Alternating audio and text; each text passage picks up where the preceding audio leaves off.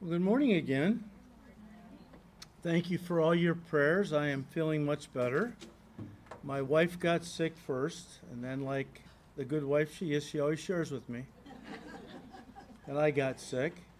And let me just say that next week, God willing, we will continue our study in John's Gospel. But this morning, I have something a little different. I guess unless you've been off the planet for a week, visiting Mars or something, you all know that this past Tuesday, May 24th, at roughly 11:40 in the morning, a lone gunman walked into the Robb Elementary School there in Uvalde, Texas, and started shooting students and teachers. When a BORTAC agent, BORTAC stands for Border Patrol, a tactical unit, when a BORTAC agent finally shot and killed the 18-year-old suspect, whose name we found out later was Salvador Ramos, almost an hour later he was shot after entering the building. At that point, 19 children, ages 7 to 9, and 2 teachers were laid dead. It was very reminiscent of another school shooting that took place almost 10 years ago. That one took place on December 14th of 2012. The school was Sandy Hook Elementary School, and the shooter was 20-year-old Adam Lanza. Lanza started the day by shooting and killing his mother in their home in Newtown, Connecticut, then went to nearby Sandy Hook Elementary School where she worked, shot out a window, entered the building, and began to fire indiscriminately, killing, well, the report came in that by the time it was all done, 18 children and 6 adults were found dead in the school. 2 more children died later in the hospital, and the total of those that were killed were 27, including the shooter who was found dead at the scene with a self-inflicted gunshot wound. He used 2 9mm handguns to carry out that massacre. Of course, the first school massacre, I think most of us, I'm sure it wasn't the first in our nation's history, but for most of us, when we think of school shootings, school massacres, I think most of us go back to the one in Columbine High School shooting of April of 1999. That seemed to be the one that kind of started this rash of school shootings we're currently living through. The shooters in that incident were 2 12th grade students named Eric Harris and Dylan Klebold, who murdered 12 students and 1 teacher while injuring 23 others before killing themselves. Well, I mean, we can't forget that just 4 years ago, I think it's still pretty fresh in our minds, the shooting that took place in Parkland, Florida, at the Douglas High School, where 19-year-old Nicholas Cruz killed 17 while injuring 17 others. The AP, or the Associated Press, reports that from Columbine High School to Robb Elementary School, school shootings in the U.S. have accounted for 169 deaths and, of course, many, many others that were wounded. And guys, that doesn't even take into consideration the other mass shootings in our country that weren't school-related. The worst mass shooting in American history occurred on October 1st of 2017. On that date, a lone gunman named Stephen Paddock, a 64-year-old man from Mesquite, Nevada, opened fire from his 32nd floor room of the Mandalay Bay Resort and Casino in Las Vegas. One reporter said, and I quote, "Paddock unleashed a rapid-fire barrage of bullets down on the crowd attending the Route 91 Harvest Music Festival on the Las Vegas Strip, sending a crowd of about 22,000 terrified concertgoers running for their lives," unquote. By the time that it was all over, Paddock had killed 60 while injuring 500 before killing himself. And, just a couple weeks ago, on May 14th, a teenager opened fire at shoppers going into and coming out of the Top supermarket in Buffalo, New York, killing 10, wounding 3, all African Americans.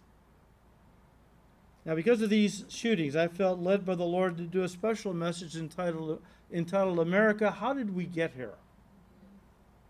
How did we get here? Some scream, the problem is guns. There's too many guns, you know.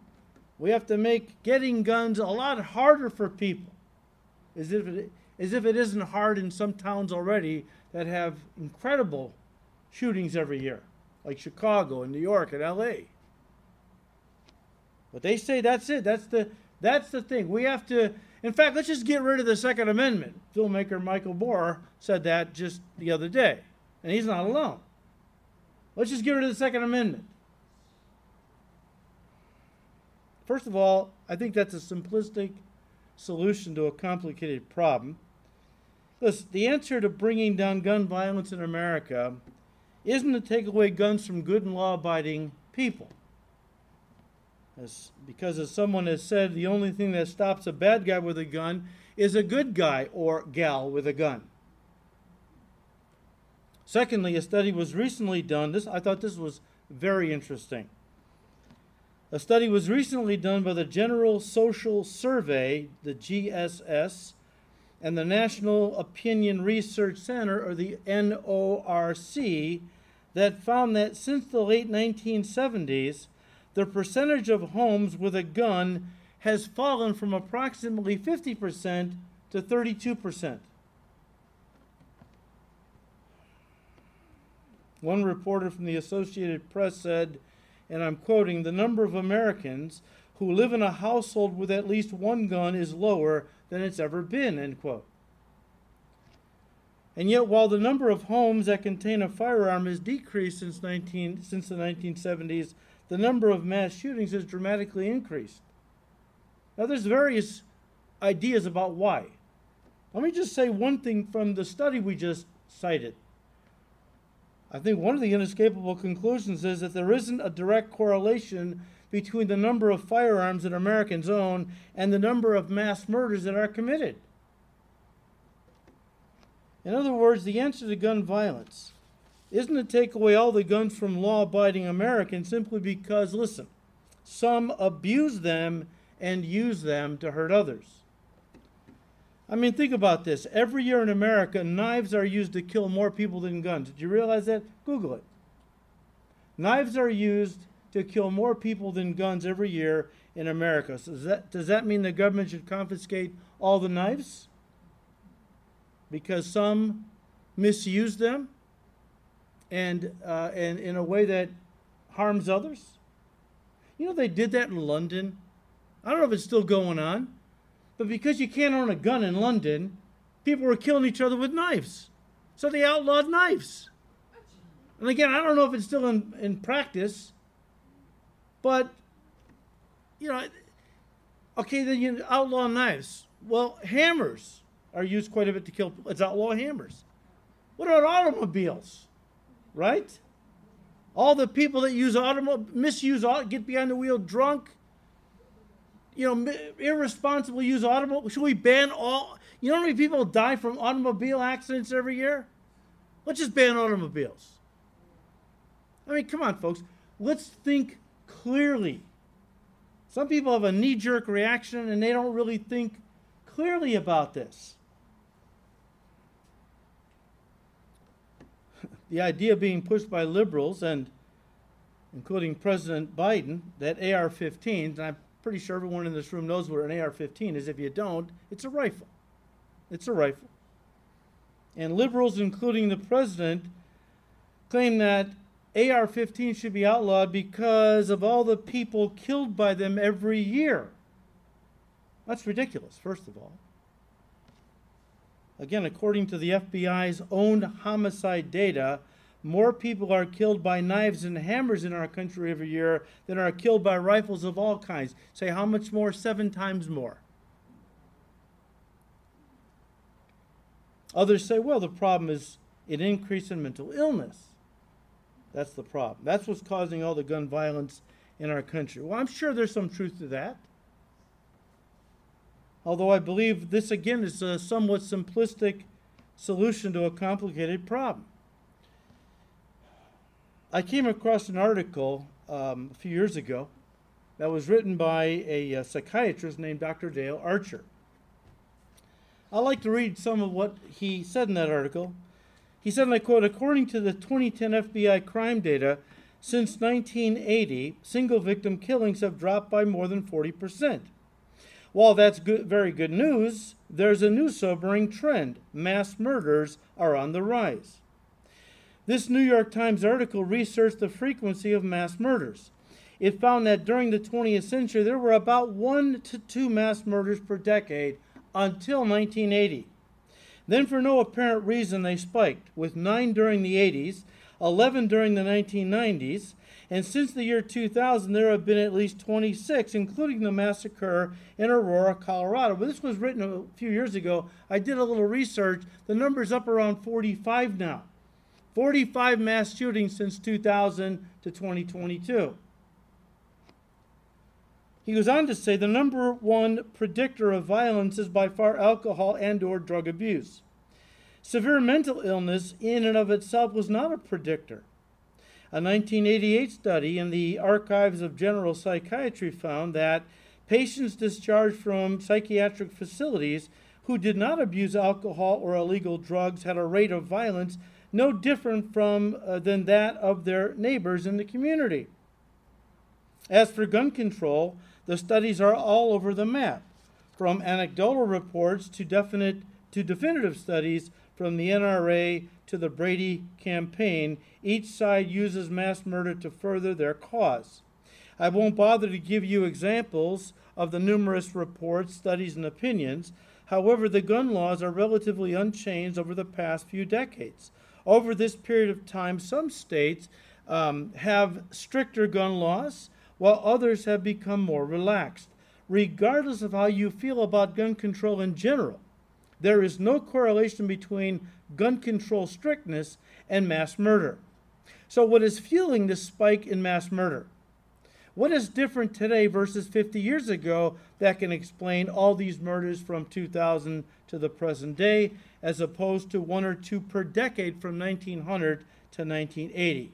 I'll stop there because Dr. Archer goes on to say he really doesn't know why there's an increase in mass murders in our country.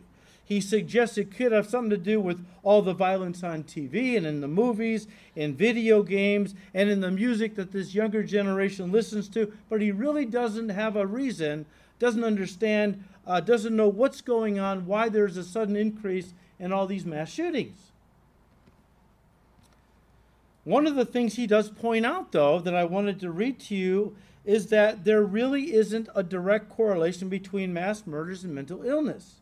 I'm not saying that no mass murder was ever committed by somebody that was genuinely had mental illness. I'm just saying it doesn't seem that there's a direct correlation, as Dr. Archer points out. Let me just say this, and you can agree with me or not. I believe that demonic possession, or at very least demonic oppression, is being misdiagnosed much, if not most of the time, as mental illness in our nation. Again, that's not to say that there isn't mental illness, and not every mentally ill person diagnosed as being mentally ill is really demon-possessed. I'm just saying, I believe that many people are being diagnosed as mentally ill when they're really demonically influenced or possessed. Do you know that the shooter in Uvalde, Texas, was making these outrageous threats months before he committed this atrocity? And so the word came to the school or to the authorities. They arrested him and forced him to go for a psych eval, which he passed, and they let him go. They had to. How did he pass a psych eval? Because he wasn't mentally ill. I believe he was demonically possessed. Look, you can disagree with me. I'm not an expert on mental illness by any means. So if I'm saying anything wrong, you come up and correct me. when you're mentally ill, and I realize there's different forms, different stages of mental illness. But when I think of somebody who's severely mentally ill, I see somebody that has a hard time functioning. Some don't know where they're at, they don't know where they live, they forget their name even. This guy carefully and methodically planned out this massacre. Most of these mass murders were planned out weeks, if not months in advance. Very, very intricately planned out.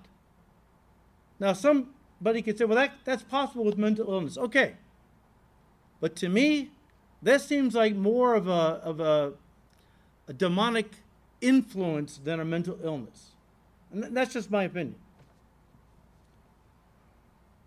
Look, guys, mental illness has been around in our country from its inception, as have guns. And yet mass murders are a relatively recent phenomenon. So what is going on? I believe, and again, this is my opinion, I believe it's all linked to the gradual drifting away from God and His Word that we have seen in our society over the past, 50, 60, 70 years. Do you realize that Christian pollster George Barna has noted that today we have the lowest church attendance by young people in our nation's history? I mean, make no mistake about it, American Christianity is on the decline while violence of all kinds is on the rise. But why? Well, again, there's a lot of opinions. One TV commentator last week, I thought, summed it up fairly well. Let me read to you what he said. He said, and I quote, "Firearm laws were weak before the 1970s, and only in recent decades have young men entered schools and supermarkets for the purpose of killing the innocent. What's changed is the culture. The nuclear family is collapsing before our eyes. Church attendance is at an all-time low. Kids' brains are being warped by social media. And we forced our kids into lockdowns, isolating them from socializing with each other and pushing them deeper into video games and wicked internet sites. Sports aren't mandatory anymore. Drugs are everywhere. The media and entertainment industry fosters a sick thirst for fame and notoriety, and there's just a general lack of respect for human life. We're missing all the ingredients for a healthy country.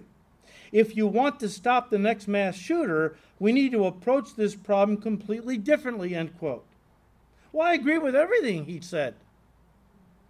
But before we can do that, approach this problem from a different perspective, we have to properly diagnose the problem itself. Folks, I do believe there is a direct correlation between us as a nation having turned our backs on God in the light of His Word and the darkness that is now upon us. As we have embraced spiritual and moral darkness as a culture, we have opened the door and invited into our country demonic forces that were previously kept at bay by our love for and obedience to God and His Word. And the result is that we have become a dark culture that can't seem to get enough evil and violence and sexual perversion in our entertainment. And because of it, something wicked has taken captive the minds of our people, especially our young people. It's an evil darkness that has settled over our country like a shroud and is transforming it into something we are not going to be able to recognize soon. David Kapelian, who is a Christian author, writer, commentator, in his book, The Marketing of Evil, Why Today's Youth Culture Resembles Sodom and Gomorrah, said this, and I quote, "History is full of times and places when something, call it a spirit if you wish, sweeps over a particular society. This something is drawn as into a vacuum into societies that have lost their way and have hearkened to the voice of deceitful leaders and philosophies.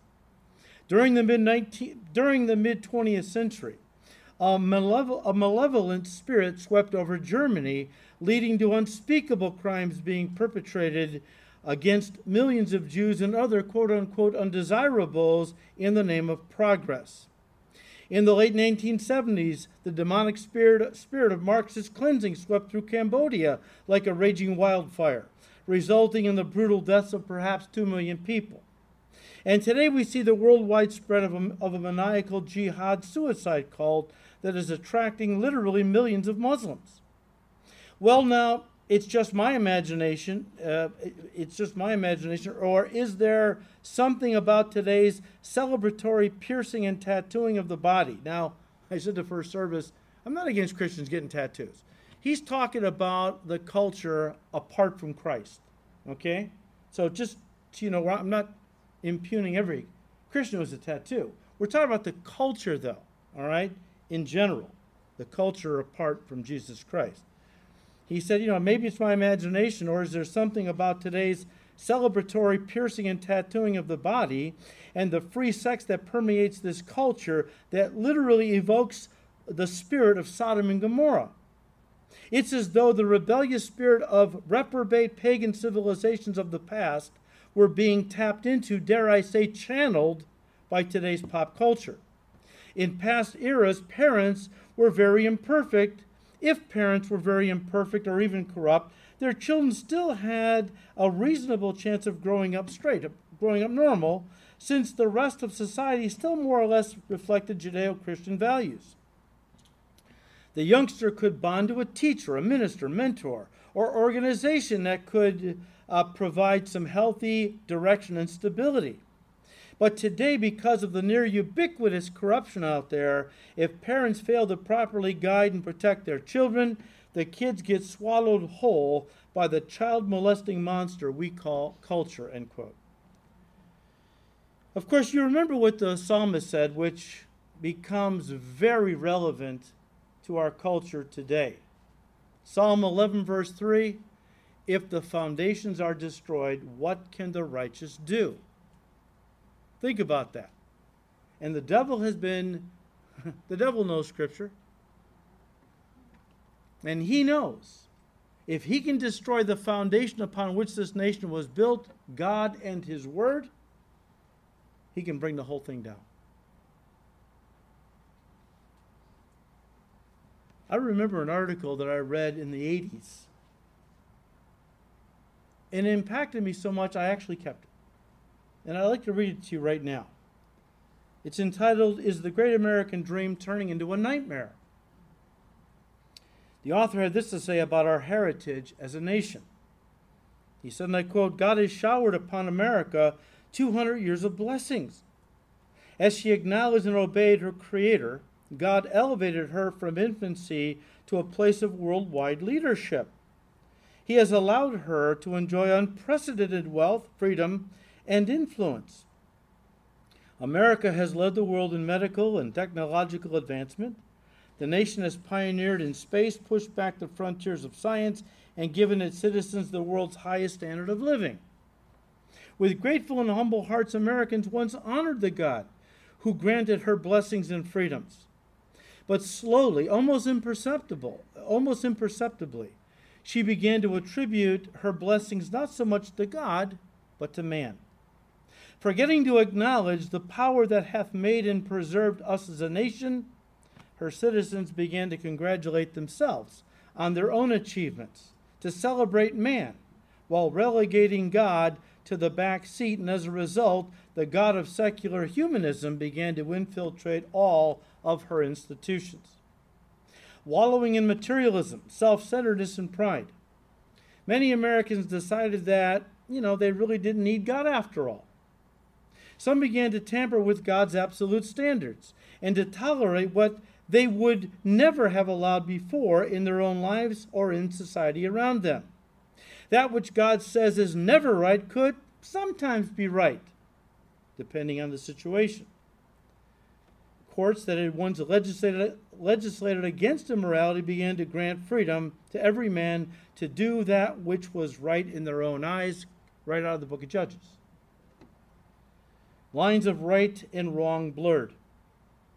In time, all sorts of ungodly behavior became acceptable, even admired. Americans no longer were shocked. Eyes grew accustomed to the dark. Few citizens rose up in outrage. When God fades from a nation's conscience, one can justify almost anything, end quote. And aren't we living that out today? What did the Democrats used to say about abortion? Safe, legal, and rare? Now it's celebrated. It's lifted up as a virtue. That's how sick a society we are. The author goes on then to talk about how Americans have tried to camouflage what God calls sin with new terminology. You know, that's how they do it, right? The leftist masters at word games. They know how to use language. Probably better than we conservatives. They know how to take something evil and spin it to sound something like something good. So the author goes on to talk about how Americans have tried to camouflage what God calls sin with new terminology to soothe our conscience and justify our actions. God said, "Thou shalt not kill." But Americans gave murder a new name, a woman's right to choose, and indifferently abort 1.5 million babies a year, 50 million since Roe v. Wade. Well, this was back in the 80s. The number is closer to 63.5 million. Folks, if the blood of righteous Abel cried out to God from the ground after he was murdered by his brother, what does the sound of 63.5 million aborted children sound like in the ears of God? And is there any way we can escape the judgment that is coming? I think there is, but we sure deserve it. My prayer is, God, we deserve judgment, but please show us mercy. He goes on. God calls it drunkenness. We call it alcoholism, a social disease. God calls it sodomy. We call it homosexuality, an alternative lifestyle. God calls it perversion. We call it pornography, adult entertainment. God calls it immorality, but we, as a nation, call it the new morality. And then he concludes by saying, America once legislated against those things that God said to be wrong. But gradually we began to tolerate, then accept, then condone openly, and even promote that which was once unthinkable. The perversion and degradation that once made us blush are now flaunted before the eyes of a nation that was conceived in the fear of God. It has happened little by little, right before our eyes, not because someone forced it on us, but seemingly because we did not care. We just didn't care, end quote. Folks, there's a lot of blame to go around. But listen, judgment begins where? At the house of God, right? And I think a big part of the problem is that the church, which is to be the moral conscience of a society, has become infested with false shepherds who are too busy entertaining the goats and not feeding the sheep. George Barna has recently said that only 50% of pastors of evangelical churches hold a biblical worldview. Let that sink in for a second. We're not talking about mainline Christian denominations, Catholic Church, Methodist Church, Lutheran Church. No. These are evangelical pastors in churches. And Barna said during a recent survey that only 50% of pastors who stand in evangelical pulpits have a Christian or a biblical worldview. That's a mind blower.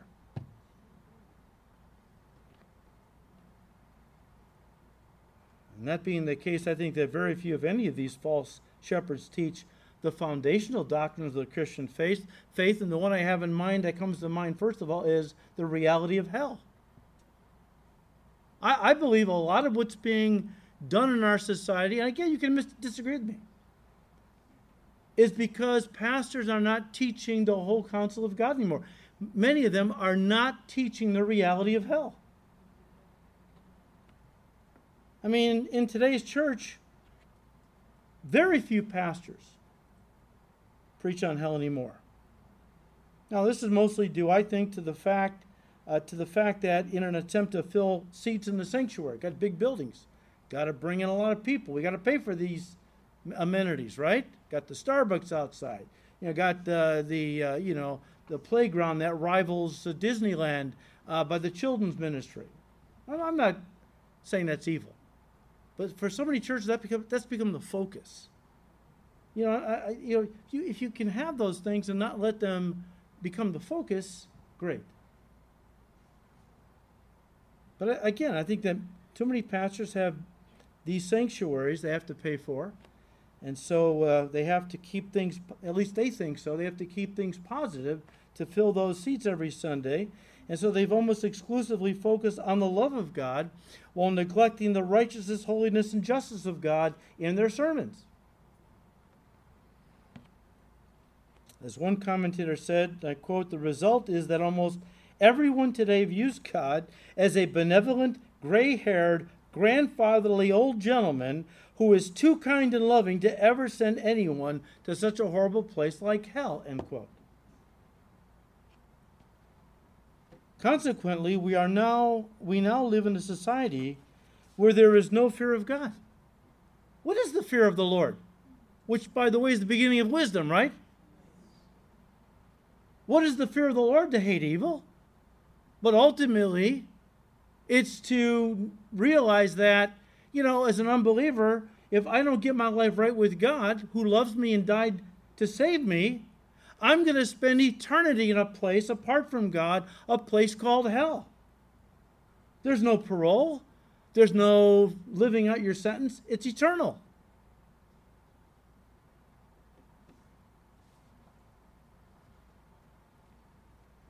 But we live in a culture now because the devil has managed to strip away the reality of hell from the preaching of pulpits in America. So now we are living in a culture where there's no fear of God, and the result is lawlessness. Oh yeah, lawlessness in cities and towns. Well, I'm talking primarily about lawlessness against the Word of God. Lawlessness that deals with a blatant disregard and disrespect for God's laws in His Word. In an article that was written by William Murray is the son of the late Madalyn Murray O'Hair, the famous atheist who got prayer thrown out in public schools back in the early 1960s, right? Do you know that William was 9 at the time she got on this crusade? And I've seen videos of William as a 9-year-old with his mother, because she used him, because he came home and said, "Yeah, we're starting the day with prayer." How terrible! As an atheist, she was furious, and so using her son, who was a student in the school, she used him to bring about this whole movement, where it finally resulted in prayer being banned in public schools. The irony is God touched William's heart when he became a man. He got saved. William Murray is a strong Christian today. And in the article that he wrote, an article he wrote just after the Sandy Hook Elementary School massacre, he said that a large part of the blame for violence in society needs to be laid at the doorstep of the church in America. Let me read to you what he said. Now, understand, Murray is not one of these, win friends and influence people kind of guys. He's one of those old school preachers. Okay, I'm not saying he's a pastor, but he does preach. He's got a pulpit because people know him, and he's invited to speak at a lot of churches, right? And as I read this, you might be going, "Oh, that sounds harsh. That's really harsh." But understand, what seems harsh today, just a few decades ago, was standard preaching in America's pulpits. I'll read it to you. Make your own decision. Murray said, and I quote, "If an individual is not afraid of the wrath of God, it is impossible to cause him to fear the justice of the state. The killing of young children at their school will be linked by many pundits to the availability of guns. Still others will blame the violent act on some pathology or childhood trauma. Some may even blame the Hollywood culture with its disregard for humanity, in which human bodies are seen being dissected nightly on network TV. Virtually no one will call what occurred in Newtown, Connecticut an act of evil." He said Adam Lanza was a devil worshiper. Who knew that? I'm convinced if you were able to get into the backgrounds of most of these shooters, you would find a demonic component. Devil worshippers or into black magic or something else.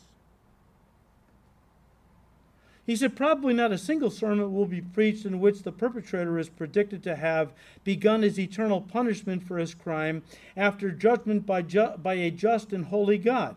A splintered American church driven by pew-hungry feel-good messages will offer assurances that eternal peace awaits all those who died, including the shooter.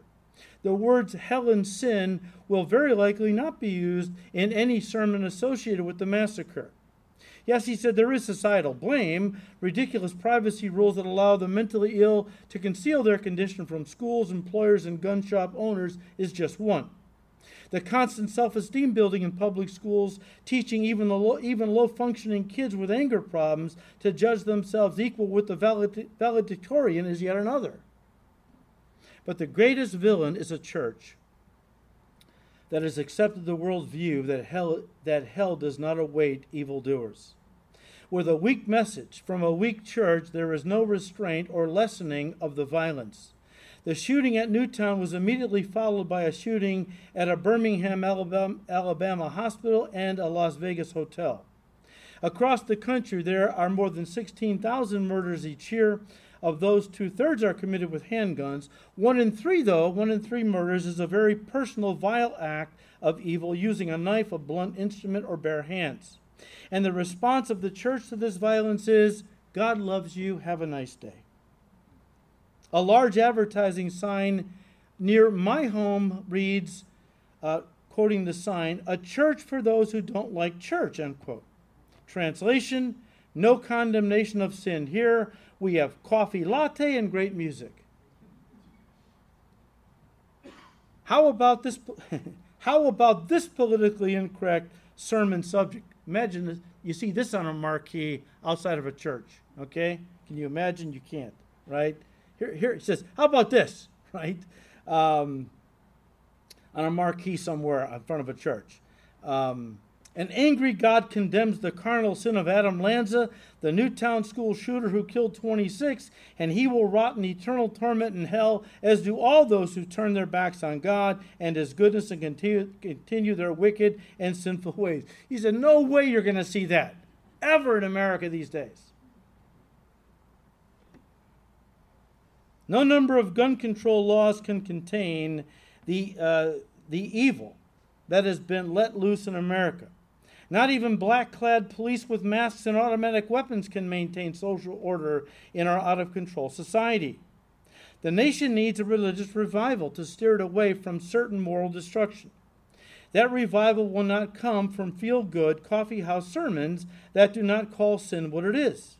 What are preachers today offering to save people from if sin is never mentioned? What punishment are they being saved from if hell is never mentioned? The fear of an angry and vengeful God was far more likely to have stopped the shooting in Newtown than the warm voice of a psychologist or the soothing feeling of drugs. Eternity, he said, in hell is a very long time. One of the greatest revival sermons of all times, he said, was that of Jonathan Edwards. Sinners in the hands of an angry God, right? How'd you like to see that in the marquee out in front of a church? Today's message, sinners in the hands of an angry God. How many think would go down the street to 10 ways to achieve financial success on the marquee? That's the church that's going to be full. But sinners in the hands of an angry God is an American classic. If you go online and read what happened that day, it is amazing. I did a whole sermon on that sermon because it was such a pivotal sermon in our history. Anyways. Sinners in the hands of an angry God. He said, can you imagine even this one portion being repeated in a church in America today? In that sermon, Edwards said, and he quotes just a small part of the message, this is Edwards now speaking, there is no want of power in God to cast wicked men into hell at any moment.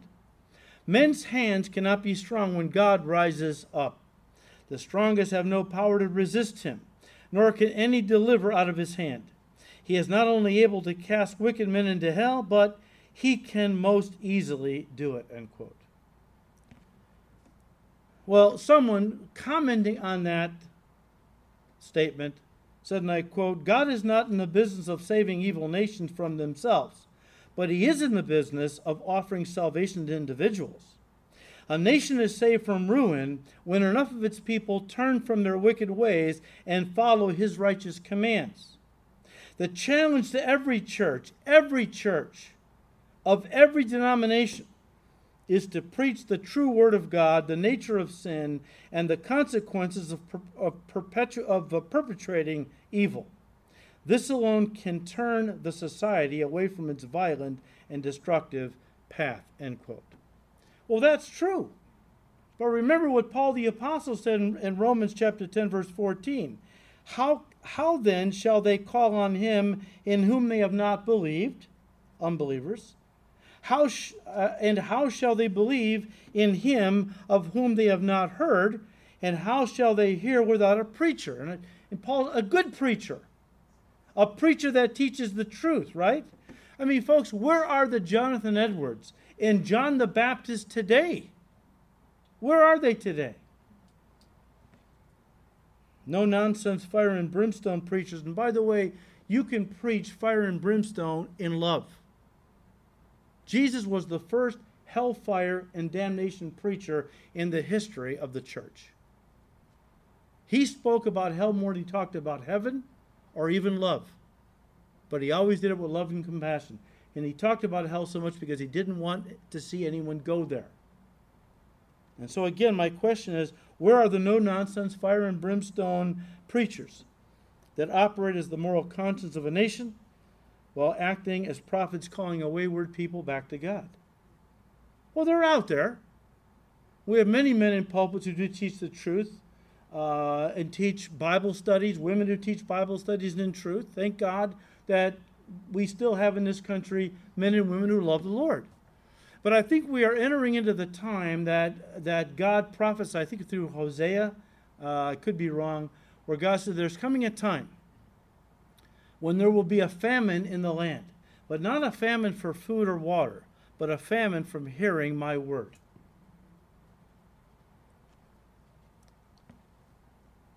With regard to talking about hell and preaching about hell and so on, someone has said, I don't think we should frighten people into heaven. Oh, how spiritual, how righteous you are.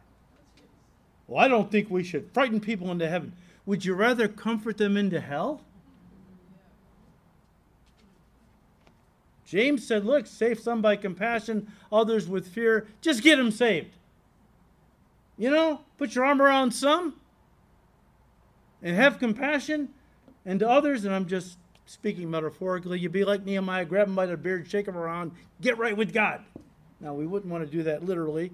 People frown on that, but I'm just saying, there is, you know, you save some with compassion, others with fear, but you know what? You do it, you have to do to save them from hell. Look, we've all heard this quote. Let me read it to you, though. In the 1830s, the noted French sociologist and political theorist Alexis de Tocqueville came to America to discover the secret of our greatness. You know this. He noted in his journal, I'm reading his words, the Americans combine the notion of Christianity and of liberty so intimately in their minds that it is impossible to make them conceive of the one without the other. I sought for the greatness and genius of America in her commodious harbors and ample rivers, but it was not there. In her fertile fields and boundless prairies, but it was not there. In her rich mines and her vast world commerce, and it was not there. It was not until I went to the churches of America and heard their pulpits, his words aflame with righteousness, did I understand the secret of her greatness and power. Returning to France, he summarized his findings this way. He said, America is great because America is good. And if the day should ever come when America stops being good, she will cease being great. Those words are becoming more and more prophetic, aren't they? Look, let me read you one more quote, and I appreciate your patience. A lot of quotes today, but I felt like I wanted to give you a broad understanding of what others are saying and about what we're going through as a nation. I mentioned earlier the Columbine shooting of 1999 that seemed to start this whole horrible school shootings. Let me read to you this. On Thursday, May 27, 1999, Darrell Scott, the father of Rachel Scott, a victim of the Columbine High School shootings in Littleton, Colorado, was invited to address the House Judiciary Committee subcommittee. The following is a portion of the transcript. Here's Darrell Scott's own words. He said, and I quote, "Since the dawn of creation, there has been both good and evil in the hearts of men and women. We all contain the seeds of kindness or the seeds of violence. The death of my wonderful daughter, Rachel Joy Scott, and the deaths of the heroic teacher and others, and the other 11 children who died must not be in vain. Their blood cries out for answers.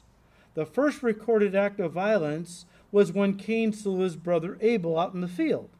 The villain was not the club he used, neither was it the NCA, the National Club Association.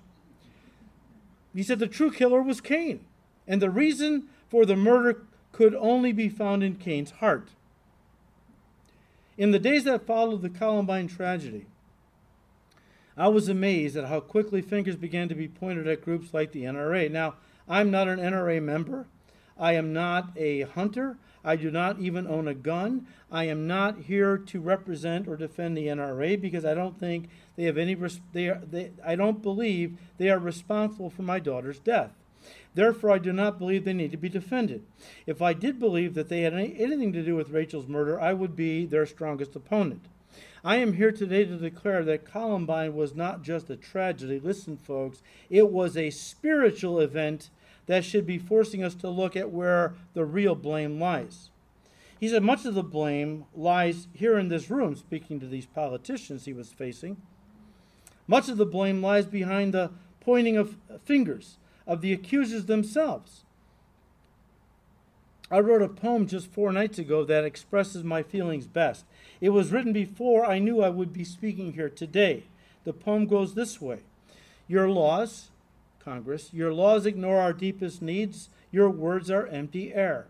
You've stripped away our heritage. You've outlawed simple prayer. Now gunshots fill our classrooms and precious children die. You seek for answers everywhere and ask the question, why? You regulate restrictive laws through legislative creed, and yet you fail to understand that God is what we need. He goes on, spiritual influences were present within our educational system for most of our nation's history. Many of our major colleges began as theological seminaries. That's true. Harvard, Princeton, Yale were all founded to teach men to go into ministry.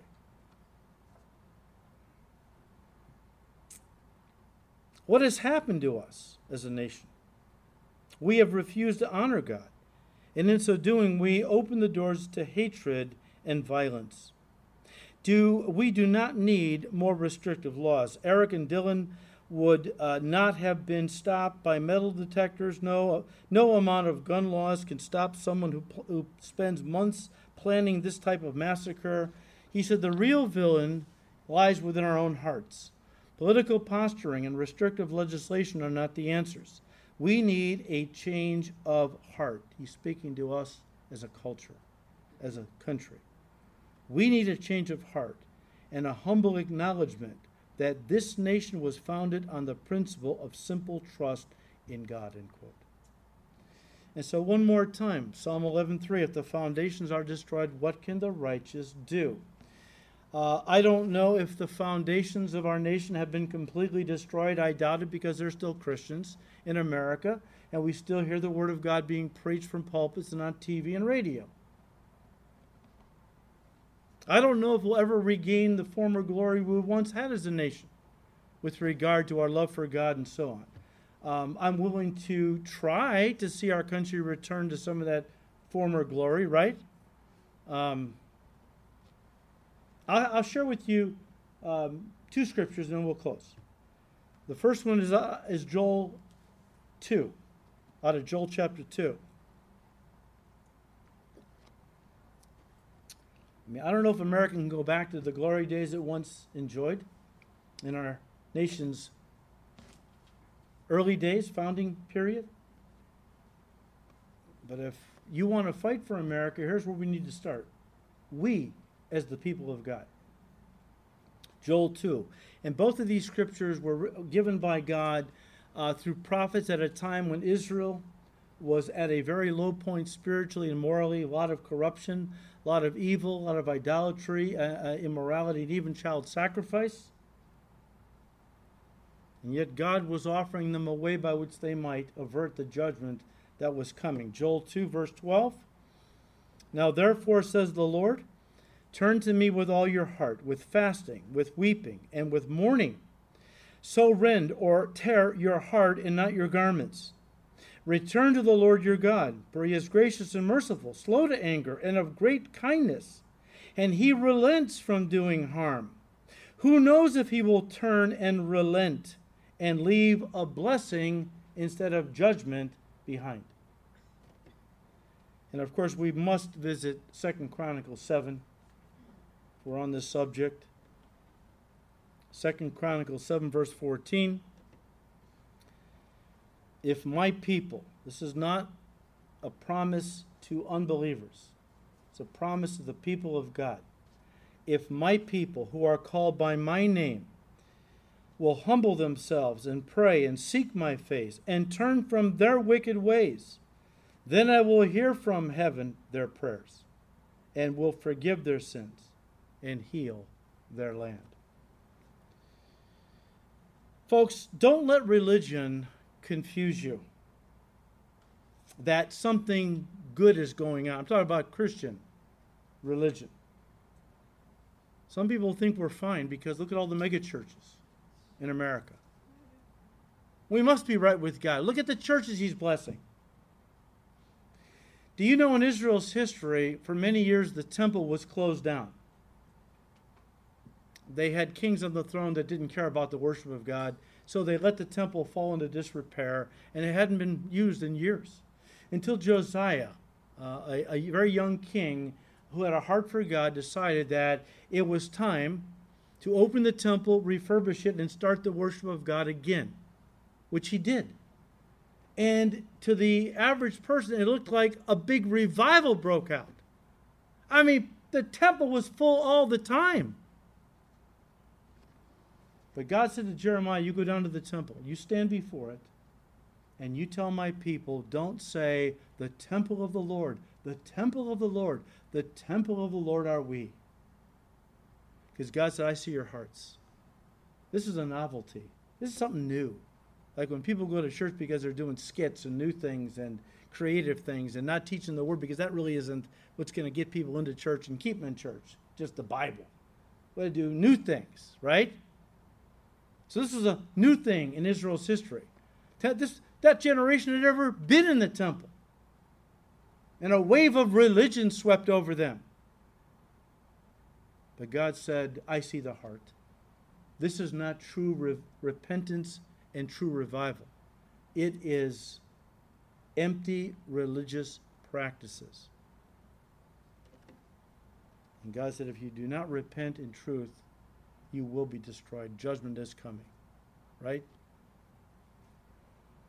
Let me just end by saying this. We need revival. There's no hope for America without revival. People say, well, what can we do to bring revival? That's a good question. Good question. Years ago, there was a revivalist, many years ago, in the 1800s. And he went his name was Gypsy Smith. He went all over the world preaching the gospel of Jesus Christ, and wherever he went, wherever there were Christians, revival broke out.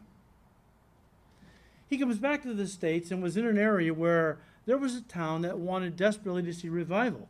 And so the pastors and the town leaders got together and went to see Gypsy Smith. And they said, Mr. Smith, we desperately want to see revival in our town. What do we need to do to see it happen? And Gypsy Smith wisely said, you go home. Take a piece of chalk and draw a circle on the floor of your bedroom, by your bed. Then kneel in that circle. And you pray fervently and continually that God would bring revival into that circle. And if your whole town does that, your town will experience revival. Folks, revival is not a mass movement. It's an individual thing. We must humble ourselves individually before God.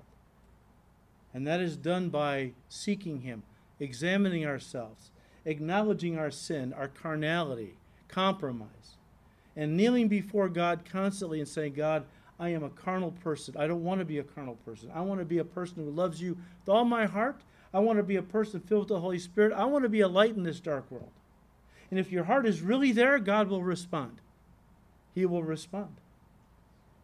And if enough people do that, if there's enough points of light, pretty soon they start to connect. And where there was once darkness, there is now light. The light of God, right? We need this. Otherwise, the nation we have grown up with, and I'm not overstating this to be melodramatic, is going to be gone. How much time do we have left? I don't know. If I was a betting man, I'd say not long. May God give us mercy. Father, we thank you that you are a God of mercy. We deserve judgment, Lord, but we pray for mercy. That, Lord, you would be merciful, first of all, to your people called by your name. That, Lord, you would pour upon us a spirit of brokenness, intercession, and prayer that would cause us to see ourselves honestly, to see what you see, Lord. Compromise and carnality, that we would see ourselves honestly, fall on our faces before you, confessing our sins and reporting for duty. Here am I, as Isaiah said, send me into this dark culture to be a light. Give us, Lord, a great outpouring of your Spirit upon your church. Do exceedingly abundantly above all we can ask or think. Father, we give our lives to you. And we pray, Lord, that you would do a work in this country through your people like we have never, ever seen before it's too late. Lord, we thank you. We ask all this in Jesus' precious name. Amen.